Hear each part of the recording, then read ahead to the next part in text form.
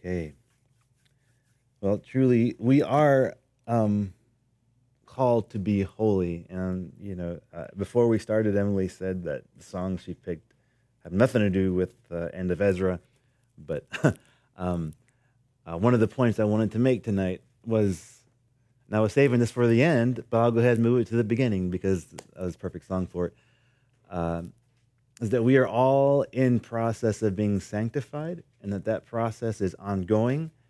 And that process can easily become derailed. That process can easily get off track when we allow the world, the things of the world, when we allow our own pasts to go unchecked against the holiness of Jesus. And so we're in Ezra chapter 9. We're going to finish it up tonight, and I just want to summarize as concisely as I can everything in Ezra so far, right? So the Israelites, they've been in exile, they've been in Babylon for 70 years. Babylon is overthrown by the Persians, and the Persian king Cyrus signs a decree that allows as many Israelites as want to return to their homeland, right? And so Zerubbabel leads the first group of Israelites home. Only about 50,000, just under 50,000 Israelites choose to return from, I think, the 2 or 3 million that had been in exile. And so they're there. They meet opposition. One of the first purposes of them returning is to start rebuilding the temple and rebuilding the city walls and rebuilding the city. But they meet opposition from the surrounding nations. They try to trip them up. They try to distract them. They try to send letters to the Persian king to say, hey, these guys shouldn't be allowed to do this. And then, God turns that plan on its head, and the Persian king actually sends back to say, not only should you not bother them, but you're now going to help them. Now you're actually going to help pay for some of these things because this is, the will of God. And then about 2/3 of the way through the book's namesake, Ezra, finally comes on the scene. And what we know about Ezra from how he's introduced in chapters 7 and 8 is that he's a scribe, and he has a zeal for God's word. Twice in chapter 7, it talks about how he studies diligently the word of God, and it's said about him that he sets himself not just to read it and learn it, but to do it. Right, and so he then comes. He makes his journey to Jerusalem with a much smaller group, and he's bringing with him all these treasures from the temple that they're to return to the temple. And so it's a dangerous trip because not only is it long and there's not a whole lot of them, but they're carrying a lot of gold and silver. And so the Persian king offers to give them protection. He offers to send with them like an armed escort. And Ezra says that he was too ashamed to ask for help because he didn't want to diminish the glory of God. He's like, we're going to trust that God's going to protect us. And then right after that, he goes into like a time of prayer and fasting, like, Lord, please protect us, right? And so they make the journey. They arrive in Jerusalem. All the temple artifacts, all the gold, all the silver, everything is accounted for. And nothing happens, so they don't get attacked, and they're safe. And so this is where we are beginning.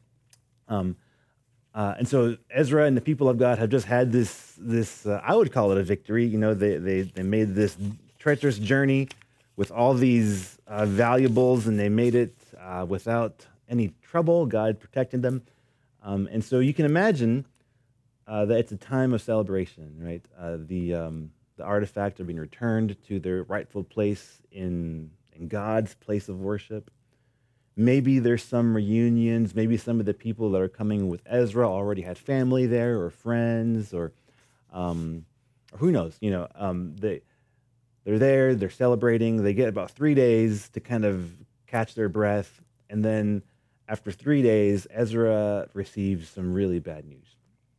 And it's the kind of bad news that threatens, it doesn't just remind them of the failures of the nation's past, but it threatens to bring them back down that the very same path that led them into exile, the seeds of that failure are already being planted in the Israelite community. And so it's a reminder to us as we read about the Israelites that the battle is never over this side of eternity. And we can never get too comfortable. And whether it's the enemy who's always, roving around like a roaring lion, or whether it's just our own flesh that yearns for independence and that yearns to do things our way, the battle is never over. And so it seems like the story of God's people, whether in Scripture or for us, is that almost every time I can think of, after there is a season or an instance of great victory or of great celebration, it is almost always followed by great challenge. Okay, so that's what's going to happen here. So we're going to start in chapter 9, and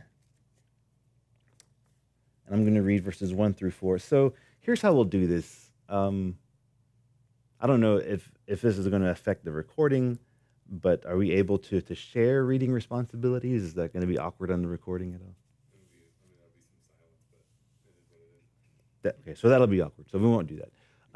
But what we will do is, instead of saying at the very end, if anyone has any questions, ask it, then what I will say is if you have a question or even a reflection or a comment halfway through, awkward or not, then we will welcome those. So, all right. I'm going to read chapter 9, verses 1 through 4. When these things were done, the leaders came to me, saying, "The people of Israel and the priests and the Levites have not separated themselves from the peoples of the lands with respect to the abominations of the Canaanites, the Hittites, the Perizzites, the Jebusites, the Ammonites, the Moabites, the Egyptians, and the Amorites." That's an important list, and we're going to come back to that list later. It's going to be very similar, not exact. It's going to be similar to a list that God gives the people of Israel all the way back in Deuteronomy. So Ezra shows up, he's there, and then some of the leaders come to him and say, hey, there's a problem. Some of not just the people of Israel, but even the priests and the Levites, those who are supposed to be serving in the temple, those who are supposed to be representing and mediating for the people to the Lord, they have not separated themselves from the things of the pagan nations around us. And here's how, verse 2, "For they have taken some of their daughters as wives for themselves and their sons, so that the holy seed is mixed with the peoples of those lands. Indeed, the hand of the leaders and rulers has been foremost in this trespass." That's also important because they say the people who are supposed to be in charge, he says the leaders and the rulers, they're the ones leading the way in this. They're the ones leading the people down this path of intermarrying with the surrounding pagan nations. Verse 3, "So when I heard this thing, I tore my garment and my robe and plucked out some of the hair of my head and beard and sat down astonished. Then everyone who trembled at the words of the God of Israel assembled to me because of the transgression of those who had been carried away captive, and I sat astonished until the evening sacrifice." And so Ezra hears this news, and we have a little bit of context, a little bit of added context from the book of Malachi. So if you want to, you can turn to Malachi chapter 2, verses 10 through 16. So Malachi is an Old Testament prophet, and he prophesied during the time of exile. And so he's prophesying to the Israelites. Normally I would have this on the PowerPoint, so it'd be quicker. But Malachi chapter 2, verses 10 through 16. Here's what Malachi the prophet says to these. So this prophecy is before Ezra comes on the scene, but after they've returned from exile. So chapter 2, verses 10 through 16. "Have we not all one Father? Has not one God created us? Why do we deal treacherously with one another by profaning the covenant of the fathers? Judah has dealt treacherously." And so remember, the Israelites who have returned from Babylon, they're all from the tribe of Judah or Benjamin, or they are Levites. Those are the only three tribes really represented. And so he says, Judah has dealt treacherously, and an abomination has been committed in Israel and in Jerusalem, for Judah has profaned the Lord's holy institution, that which he loves. He has married the daughter of a foreign god. May the Lord cut off from the tents of Jacob the man who does this, being awake and aware, the one who's doing it knowingly. He's not like mistakenly marrying someone, right? Yet who brings an offering to the Lord of hosts. So these people are knowingly breaking covenant, and then they're also bringing offerings to the Lord, again, with great hypocrisy, right? And this is the second thing you do. You cover the altar of the Lord with tears, with weeping and crying, so he does not regard the offering anymore, nor receive it with goodwill from your hands. Yet you say, for what reason? And it's like, why would the Lord not receive our offerings? Why is he not moved by our tears? Because the Lord has been witness between you and the wife of your youth, with whom you have dealt treacherously. Yet she is your companion and your wife by covenant.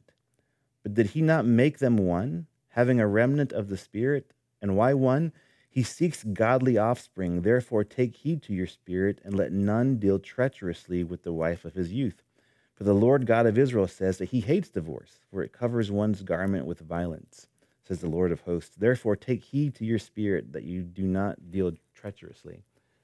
And so the issue facing Ezra isn't just that the Israelites are now intermarrying with the pagan nations, but not all of them.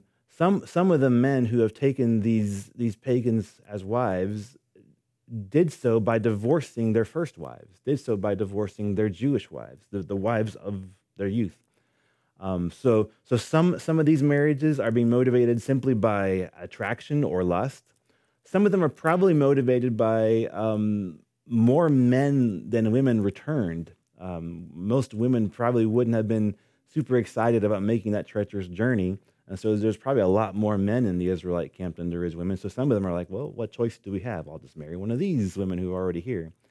And maybe some of the men were marrying them. Maybe some of the leaders were marrying other women, maybe to try to make political alliances or agreements. There's all kinds of reasons. But none of them are good enough. And as we see in Malachi, some of them are just motivated simply by lust, simply by, well, I'm tired of my old wife, I want a new one, right? So it's a grave issue that Ezra is facing when he returns. And I think that's why we see when he hears about it, he doesn't say anything. He doesn't, like, it's almost like he's just stunned into silence. It says, again, that I tore my garment and my robe and plucked out some of the hair. I like his, only some of the hair. you know, he's got to leave a little bit there. I also think it's funny that it says plucked, because when I hear plucked, I think, like one at a time. Like I feel like he's like in a mirror, like that one and that one. Maybe not. Anyways, he says, I tore my garment, my robe, and plucked out some of the hair of my head and beard, and sat down astonished. And then it says that everyone kind of gathers to him. And at the end of verse 4, he says, and I sat astonished until the evening sacrifice. He just sits there in mourning with his clothes torn and his hair and his beard plucked. And he's just speechless. And here's why. Remember, Ezra is a learned scribe. He has studied the law. He has studied the covenant that God's given to Moses. He studied the records of the kings that we call First and Second Kings. He's not just studied them, he has learned from them. In fact, many or most traditions believe that Ezra is the one who rewrote the books of Kings, and that's what we call First and Second Chronicles. If you read First and Second Chronicles and First and Second Kings, and you put them in parallel to one another, it's almost the same thing, except that Chronicles focuses more on the kings of Judah and on their failures. And Chronicles was written for the people in exile, as a reminder of their history, so that as we're coming back from exile, let's not forget the mistakes of the past. Let's not forget the chain of events that led us into slavery to begin with. And most people believe that Ezra is the one who wrote that. So Ezra has this immense, not just knowledge and understanding, but wisdom of God's word. And then he hears this. And so what is going through Ezra's mind? Well, let's unpack it a little bit. We're going to go to a few Old Testament passages in Deuteronomy and 1 Kings. So first of all, let's go to Deuteronomy chapter 7, verses 1 through 4. In Deuteronomy 7, 1 through 4, Ezra would have known this. It says, When the Lord your God brings you into the land which you go to possess and has cast out many nations before you, and here's that list I was saying is going to be very similar to the first list. The Hittites and the Girgashites and the Amorites and the Canaanites and the Perizzites and the Hivites and the Jebusites, 7 nations that are greater and mightier than you, God has to remind them. And when the Lord your God delivers them over to you, you shall conquer them and utterly destroy them. You shall make no covenant with them, nor show mercy to them, nor shall you make marriages with them. You shall not give your daughter to their son, nor take their daughter for your son, for they will turn, and here's the reason why, for they will turn your sons away from following me to serve other gods. So the anger of the Lord will be aroused against you and destroy you suddenly. So there's that warning that all the way back in the covenant given to the Israelites in the wilderness, God is saying, when you enter the promised land, don't try to make peace with these people. Okay, they are corrupt. They are beyond redemption, and they've had their opportunities to repent. They are now set apart for judgment. All right, don't make peace with them, and don't intermarry with them. Now, even though God says that in chapter 7, in chapter 21, there is some exception to that command. So if we turn to Deuteronomy chapter 21, in verses 10 through 14, it says, when you go out to war against your enemies, and the Lord your God delivers them into your hand, and you take them captive, and you see among the captives a beautiful woman, and desire her, and would take her for your wife. And that was not an uncommon thing back then. You know, and with any tribal warfare, you know, if you were taken captive, then you were at the mercy of your captors, and very often they would just take whoever they wanted. But God had different rules for his people. He says, then you shall bring her home to your house, and she shall shave her head and trim her nails. So that was a sign of a fresh start. So he says, if you see a woman that you like, and hey, she's attractive, I might like to marry her. God says, first of all, you're going to bring her into your home before you can marry her, and you're going to shave her head. He says you're going to trim her nails. I don't know how long their nails would get, but I'm sure that was like, again, trimming off all the things that were kind of ornamental or decorative, all the cosmetic things. She shall put off the clothes of her captivity, so she's to leave behind all the clothes from her past life, remain in your house, and mourn her father and her mother a full month. After that, you may go into her and be her husband, and she shall be your wife. And it shall be, if you have no delight in her, then you shall set her free. But you certainly shall not sell her for money. You shall not treat her brutally, because you have humbled her. So the exception to this rule where God says don't intermarry with these other nations, he says if you see someone taken captive, and here's the reason for this like month-long waiting period. If she's willing to leave behind her old life, you know, that's the symbolism of leaving behind her old clothes, of shaving her head, and the whole fresh start. If she's willing to leave behind her old life, to mourn, it says, to mourn her mother and father, not just like mourn that they've been killed, but to repent of the lifestyle that her family led in the former land. If she's willing to leave all that behind and be your wife, and you still delight in her, then she can be part of the community of God's people, right? And so that's gonna be important later. There are examples of this happening, right? Two very popular ones, right? Who are they? Rahab, thank you, and also an R name. And Ruth, good. Rahab and Ruth, not Israelites, right? But because they showed a willingness to leave behind their old lives and commit to worshiping the one true God, God welcomes them into the community of his people. So in the book of Deuteronomy, again, there's that command, don't intermarry with them unless they're willing to leave behind everything and become followers of Yahweh. So that's the precedent. And here's the reason, and we've already read it a little bit, but if you turn back to Deuteronomy chapter 12, This is an echo of a verse we read already. But in Deuteronomy chapter 12, verses 39 through 42. Wait, that's not right. I wrote that wrong. I think it's 29 through 32. Yeah. When the Lord your God cuts off from before you the nations which you go to dispossess, and you displace them and dwell in their land, take heed to yourself that you are not ensnared to follow them after they are destroyed from before you, and that you do not inquire after their gods, saying, how did these nations serve their gods? I also will do likewise. So God's saying, you're not going to worship me the way other people worship their gods. I am different. You're going to worship me differently.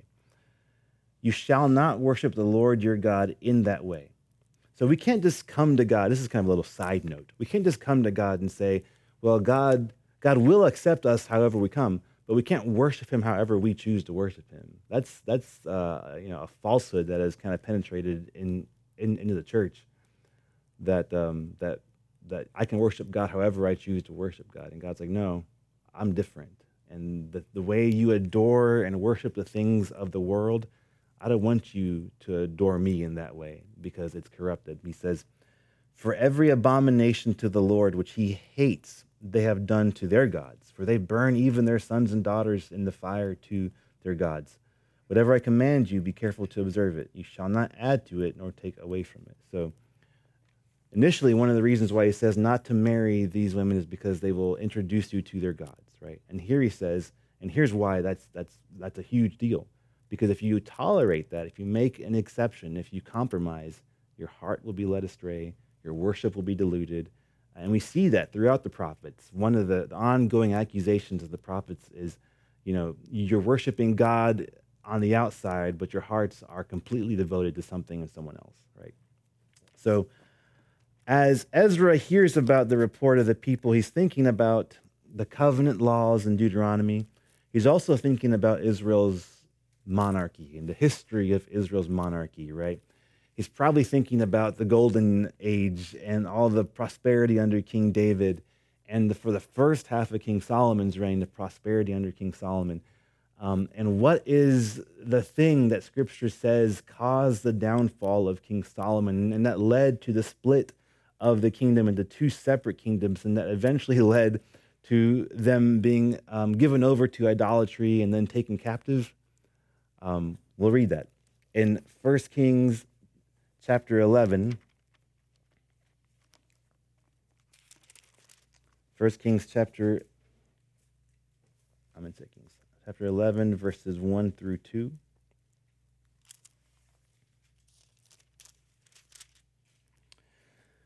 But King Solomon loved many foreign women, as well as the daughter of Pharaoh, women of the Moabites, the Ammonites, the Edomites, the Sidonians, and Hittites, from the nations of whom the Lord had said to the children of Israel, you shall not intermarry with them, nor they with you. Surely they will turn away your hearts after their gods.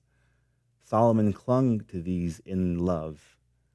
So Solomon's heart is turned away by intermarrying with foreign women. He can't control himself. He has not just a wandering eye. He has a wandering covenant. And because of that, his heart is turned away from the Lord. And you guys know, your Old Testament history, right? Through a chain of events that eventually leads to, like we said, the nation splits. They are given over to idolatry. And so Ezra has all this. I believe Ezra has all this in mind. I know we just covered a lot of Old Testament ground.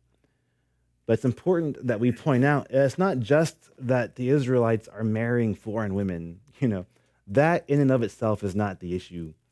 We've seen how God will make exception for that if their hearts are right. It's that, and we're going to see this in what Ezra prays, that they have just gotten back to the promised land. Like here, we've been in exile for over 70 years, enduring the punishment of our unfaithfulness. And within one generation, within less than a generation, within just a few years, we're back in the promised land. Already, we're going back to these things that got us into exile to begin with. So all of that hits Ezra, and he just sits in astonishment, is what Scripture says. He just sits there, stunned in silence. He doesn't eat. He can't eat. He can't drink. He's just Like, how could this happen, right?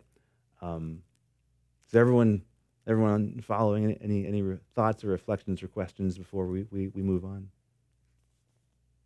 Okay, so so I want you to imagine Ezra's heart. Imagine how his heart sank when he heard this news about the Israelites once again intermarrying.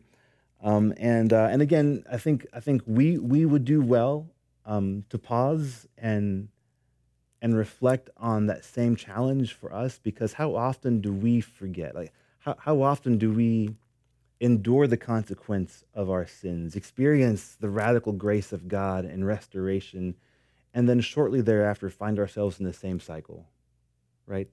Like, we read this and we're like, how dumb could you be? How just how ignorant, to go back to that. But the story of God's people is the same throughout history. And we do the same thing. We don't learn from our past. We don't learn from our mistakes. We do, but then we so easily go back to them. We get comfortable. We get overconfident. We get, okay, well, God is so good. God's so gracious. I can just kind of take it easy. And we begin to make compromises with the world. And sooner or later, that old flesh just creeps right back in and takes hold all over again. So I think, again, we do well when we read this, not to think of the Israelites and think how awful they were. God's preserved it for us for a reason, to say, don't let this be your story too. Right now, thankfully for them, God had anointed and sent Ezra as his mouthpiece. And so, verse 5, at the evening sacrifice, I arose from my fasting. Having torn my garment and my robe, I fell on my knees and spread out my hands to the Lord my God. And I said, oh, my God, I am too ashamed and humiliated to lift up my face to you, my God. I said, Lord, I can't even look at you. I'm just so embarrassed. For our iniquities have risen higher than our heads, and our guilt has grown up to the heavens. And so Ezra just feels consumed by the iniquity by the sin and the rebellion of God's people. And, in this prayer, I think this is one of the more beautiful prayers I have read and studied, and I think it's because Ezra is speechless. He doesn't know what to say. He doesn't know how to pray. It's not this like beautifully eloquent thing that is like deeply profound. Throughout this prayer, Ezra is just saying, Lord, I don't know what to say. I don't know how to. I don't even know what to ask for. We're going to see how he says, I don't even feel like it's right to ask for more grace. And so even in those times when we come face to face with our sin, when we're in that moment where we're like, Lord, I blew it again. And I just asked for forgiveness yesterday. And here I am, I got to ask for it again. And sometimes you can get to that moment and just not know what to do, not know what to say. And the Lord is still gracious in those times. We praise God that we serve a gracious God who casts our sin as far as the east is from the west, and whose long suffering is unending. But in this moment, Ezra is overcome with that conviction. So he says, again, I can't even lift my head up to you, Lord. I'm too ashamed and humiliated. He feels consumed by their sins. Verse 7, since the days of our fathers to this day, we have been very guilty. So this has been our story over and over again. We're always guilty. And for our iniquities, we, our kings and our priests, have been delivered into the hand of the kings of the lands, to the sword, to captivity, to plunder, and to humiliation, as it is this day. And so he's like, for all of our history, Lord, we've done this. It's almost less of a prayer and more of just a venting session. He's like, God, we just can't seem to figure it out. For all of our history, we keep messing up, and we're always at the mercy of these pagan kings because we keep rejecting your covenant. And here we are again. And then verse 8, he says, and now for a little while grace has been shown from the Lord our God to leave us a remnant to escape and to give us a peg in his holy place, that our God may enlighten our eyes and give us a measure of revival in our bondage. For we were slaves, yet our God did not forsake us in our bondage, but he extended mercy to us in the sight of the kings of Persia, to revive us, to repair the house of our God, to rebuild its ruins, and to give us a wall in Judah and Jerusalem, So he's saying, Lord, and here you've been so gracious to us. Even though our entire history has been one of rebellion, you still have shown us mercy.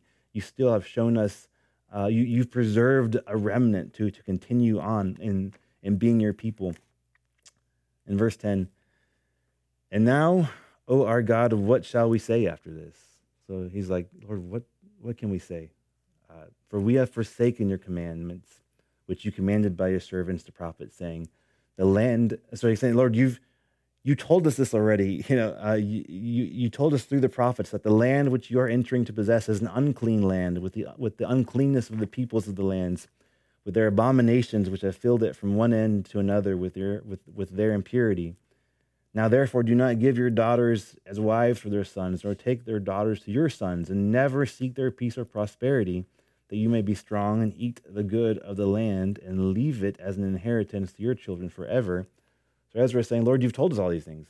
This is what you told us to do, and here we haven't done it again.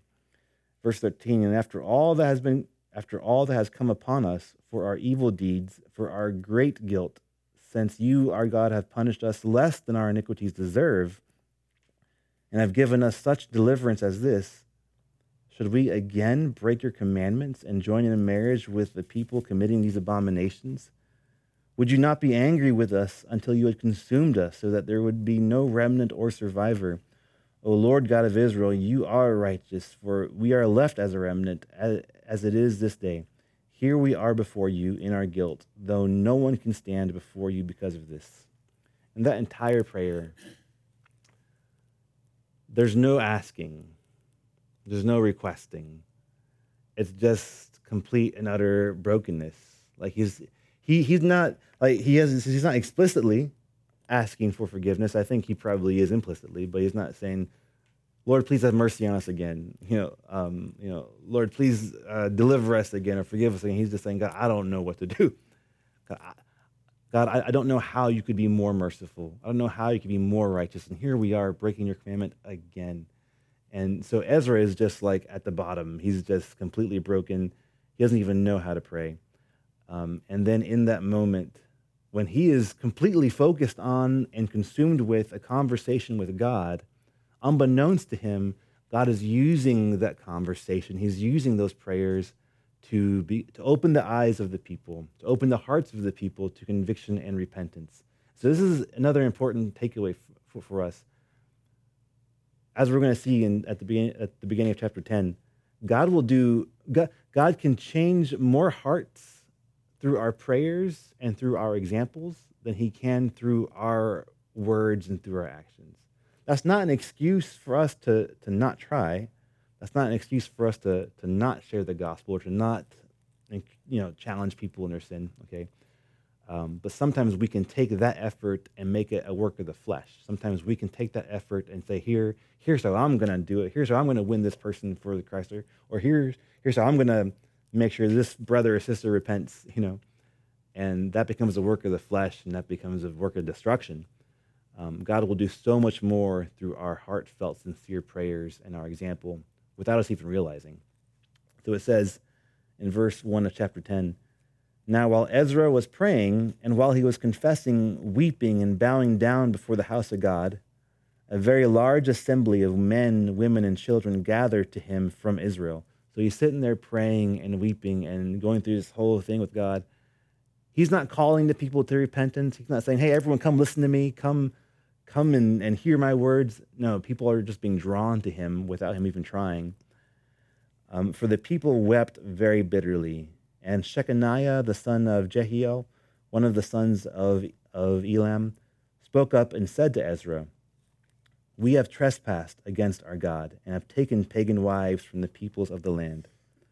Yet now there is hope in Israel in spite of this. This is a funny thing to say because, obviously the prayer and the example of Ezra has struck a chord because all these men, women, and children, they're there and they're hearing him pray to God, and his prayers are affecting them. And it says that they wept bitterly, that they're in tears. They're feeling the weight of conviction. They're feeling the weight of truth and of covenant, beckoning them back into covenant. And then this guy, Shechaniah, speaks up to Ezra, and maybe Ezra is still in the middle of praying, and Shechaniah interrupts him, and he's like, Ezra, you're right. We have trespassed again. We have married pagan wives. And then he follows up with this statement, yet now there is hope in Israel in spite of this. And I wonder why he said that. I wonder what, if you're on the offending side of this, I feel like it's not your right to say there's hope. I feel like you should be more in conviction. You should be, begging for forgiveness. But there was something about Ezra's example that not just offered conviction. God didn't just use it just to offer conviction. God also used it to offer hope. And maybe their thought was, this man loves the Lord. This man knows the word. And yes, we have trespassed greatly. But if God can use anyone to bring us back, maybe God will use Ezra to bring us back. And I think maybe that's why he says, yet now there is hope in Israel in spite of this. And so he continues to tell Ezra, now therefore, let us make a covenant with our God. So he's going to make a promise to put away all these wives and those who have been born to them, according to the advice of my master, and of those who tremble at the commandment of our God, and let it be done according to the law. Arise, for this matter is your responsibility. We also are with you. Be of good courage and do it. And so he's like, Ezra, we can see God's hand on you. We can see that God has set you apart for this purpose. He says this is your responsibility. He doesn't do that to deflect responsibility, but to acknowledge God's anointing over Ezra. And he says, do it, and we're with you. Do it courageously because we see that we need it. What a blessing. If that was a regular thing in the church, if God's people were just regularly, constantly in that mindset of yes, do it, we are with you, and there's courage and there's humility. Wow, what could God do? Then Ezra arose and made the leaders of the priests, the Levites, and all Israel swear an oath that they would do according to this word. So he's like, do you promise? You promise you're going to change? Because you're going to have to swear. So they swore an oath. Then Ezra rose up from before the house of God and went into the chamber of Jehohanan, the son of Eliashib. And when he came there, he ate no bread and drank no water, for he mourned because of the guilt of those from the captivity. And so this is good. We can learn a lot. We can learn so much from Ezra. It would have been easy in that moment when he had the people's attention and they were given over to the cause. They were ready. They were motivated. They were challenged and said, Ezra, whatever you say, we'll do it. It would have been very easy for him to say, all right, get rid of all your wives right now. And then that's it. End of story, right? But that's not what Ezra does. He separates himself. He goes into solitude. He goes into this guy's house, and it says he spends time fasting, and we can presume he spends time praying. And so before he makes any rash decisions, he seeks the Lord. He says, okay, Lord, you clearly are the one who moved these people's hearts, because I wasn't even talking to them, right? And so if you're the one moving their hearts, then you need to be the one to show us what to do. We don't want to be rash. We don't want to be, we don't want to make another mistake. Lord, show us what to do. And they issued a proclamation throughout Judah and Jerusalem to all the descendants of the captivity that they must gather at Jerusalem, and that whoever would not come within 3 days, according to the instructions of the leaders and elders, all his property would be confiscated. And they had this right because King Cyrus had given them authority over the land. And so they're saying, all right, everyone in the Jerusalem community needs to be here in 3 days. If you don't come, then you lose your property rights. You're basically cast out of the city. All his property would be confiscated, and he himself would be separated from the assembly of those from the captivity. If you don't show up, you're no longer part of us. So all the men of Judah and Benjamin gathered at Jerusalem within 3 days. This was 3 days later. It was the 9th month on the 20th of the month, and all the people sat in the open square of the house of God, trembling because of this matter. So fear and conviction had fallen upon them.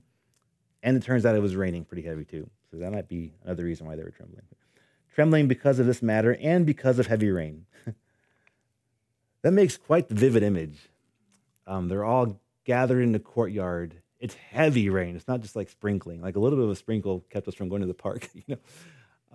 There's a heavy rain, and it is drenching them, and they're trembling, and yet they're still there. And so you just picture in your mind's eye Ezra getting up to address the people. He's having to yell over the sound of the rain. The people are all gathered there in fear and readiness to hear what the Lord's going to say. Then Ezra the priest stood up and said to them, "You have transgressed and have taken pagan wives, adding to the guilt of Israel. Now therefore make confession to the Lord God of your fathers and do his will. Separate yourselves from the people of the land and from the pagan wives." So he says, you have to confess.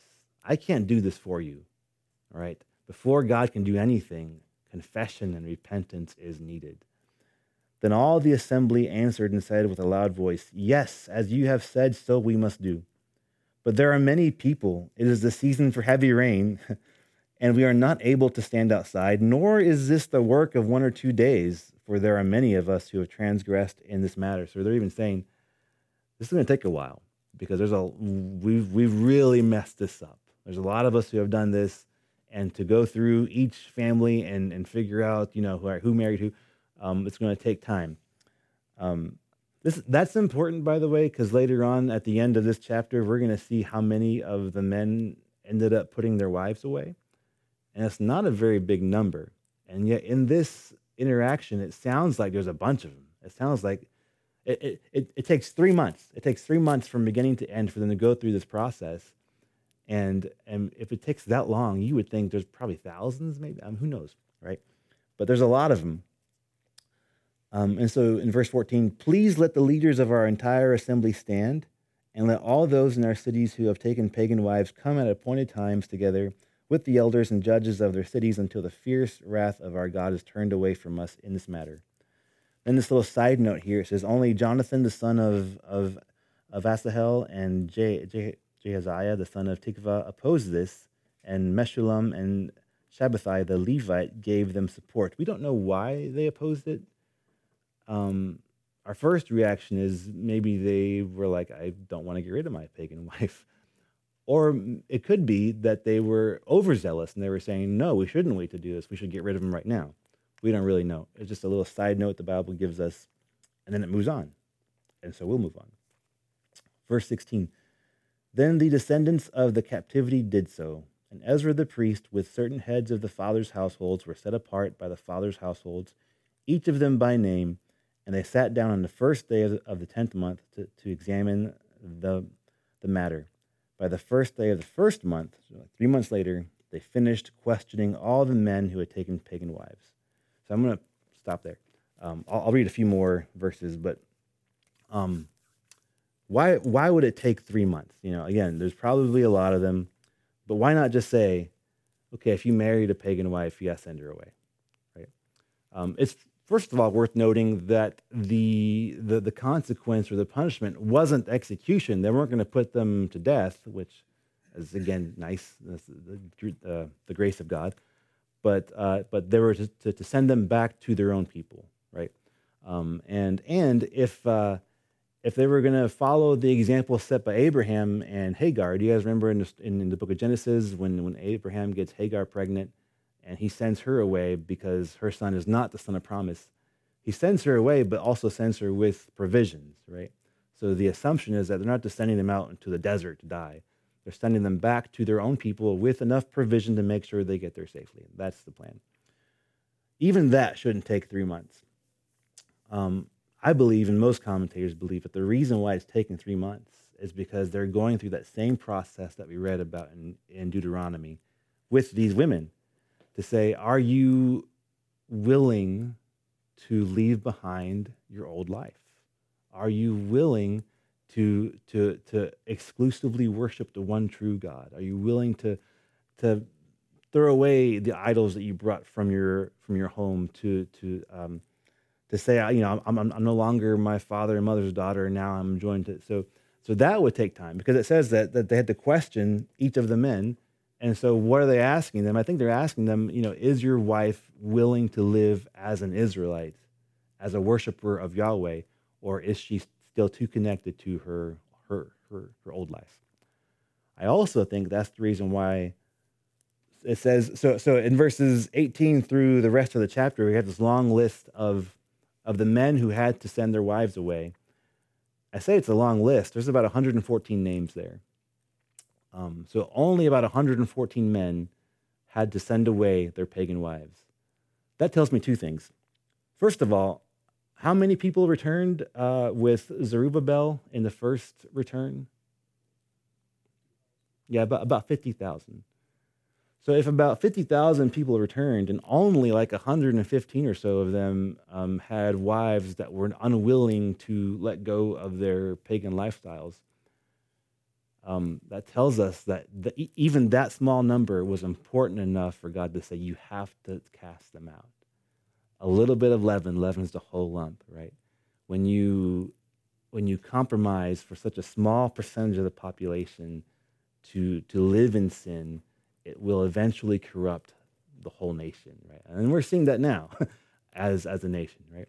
So that's one thing it tells me, that even a little bit of sin in the community of God's people is enough for God to act. The second thing it tells me is that if only 115 men had to turn their wives away, then it seems like a lot of these women were willing to live as worshipers of Yahweh. If I was teaching students in like a youth group, I would warn them to say this is not a reason to like missionary date, right?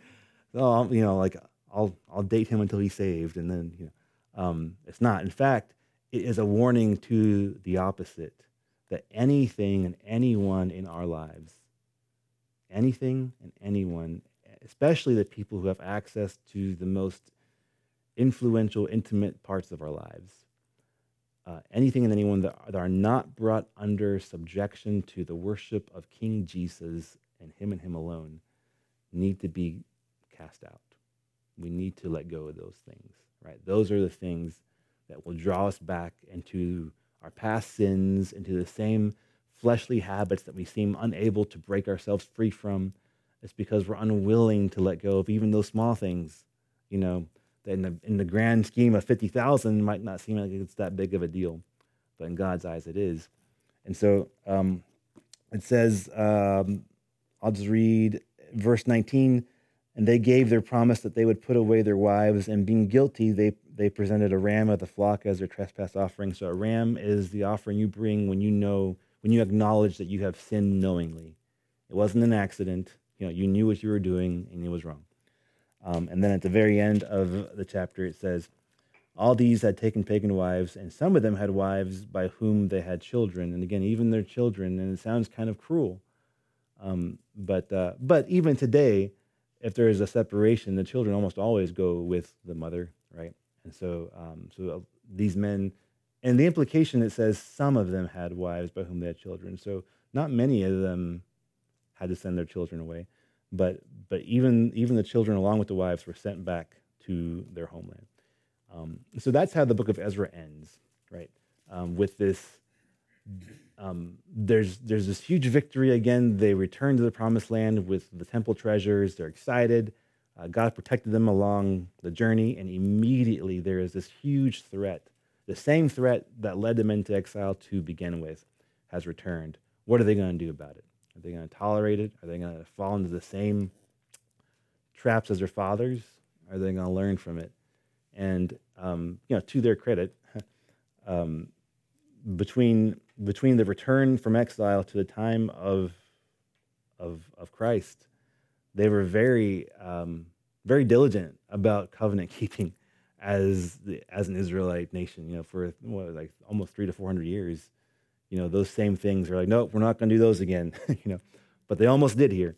And so I think after the summer services in the park, I think Pastor Victor's plan is to continue straight into Nehemiah, which I think would be very good, because this return and revival takes place in three phases. There's the first return with Zerubbabel, then with Ezra, and then Nehemiah is going to come later with more Jews.